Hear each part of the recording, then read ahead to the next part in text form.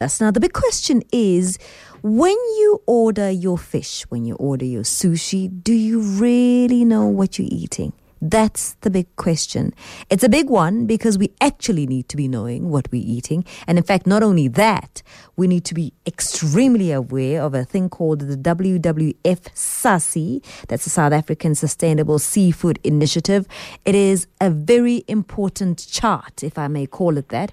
It's all color-coded, and Anna Trapido is going to take us through it and why it is so important for you and me to familiarize ourselves with that chart. Good morning, Anna. Thank you so much for joining us. Hello. So we should be asking the big question from our fishmonger, from our restaurants, where does that fish come from?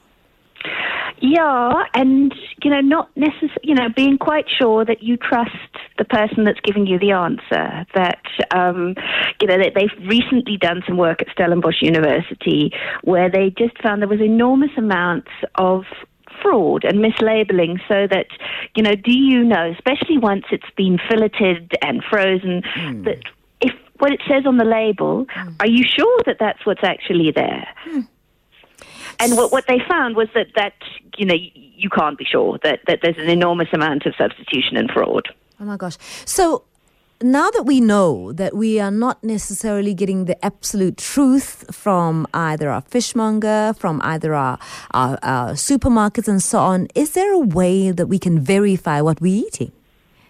Well, look, there's a range of things you can do. And the first is that we, assuming that the first is you must always only use fishmongers and chefs and restaurants that you trust.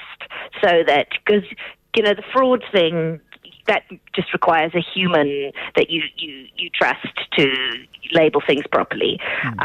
Once we're in that situation, and I'll talk you through which are the ones in Gauteng that I think are trustworthy.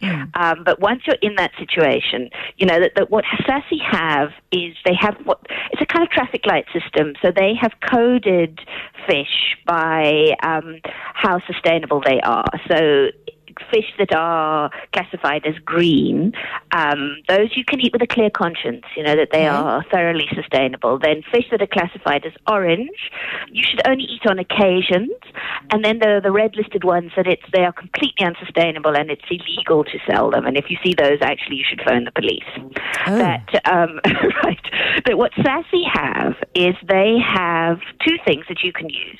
The one is they've got an SMS service, and I put the telephone number on the website. But what you do is you type in the name of the fish and then you send it off to this telephone number that is 079 499 8795, and they will immediately, your phone will go bing bong, and they'll tell you whether or not that fish is a fish you can eat. And they've got an app, so you can just sort of type it into your own phone as well. But part of the problem is that we know that somehow, we kind of have a vague sense of what's green and that we don't actually follow up. And, fish are living things, and obviously these statuses change. So you mustn't just keep in your head the idea that, I think I can eat that.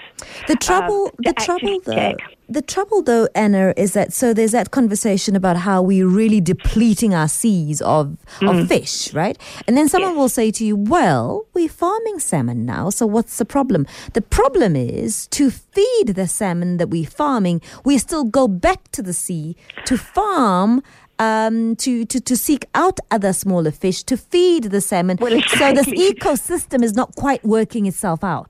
So the poor fishies who actually live in the sea are left without anything to eat because the intensive salmon farms have scooped up vast amounts of what they call fish chow, which is like little fish that they've caught at sea that they then feed to the farmed fish.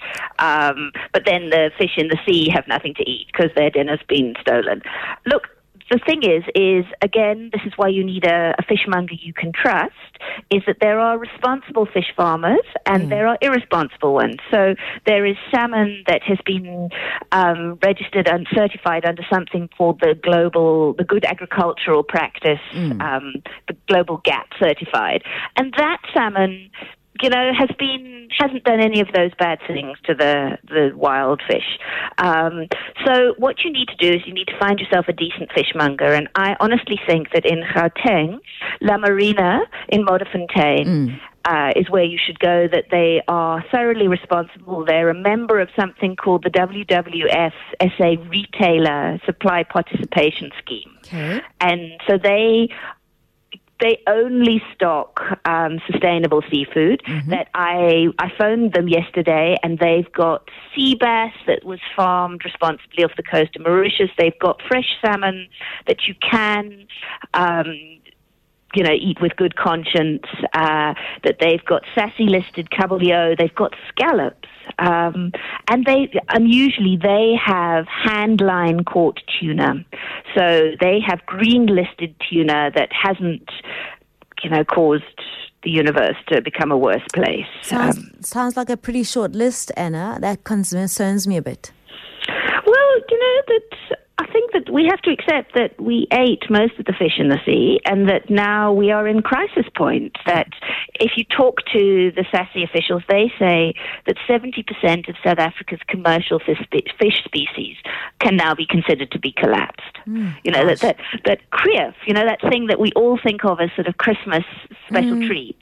There are now only 2% of the original stock remaining. That in 5 years' time, if we don't do something radical, there will be no krief on the Cape West Coast.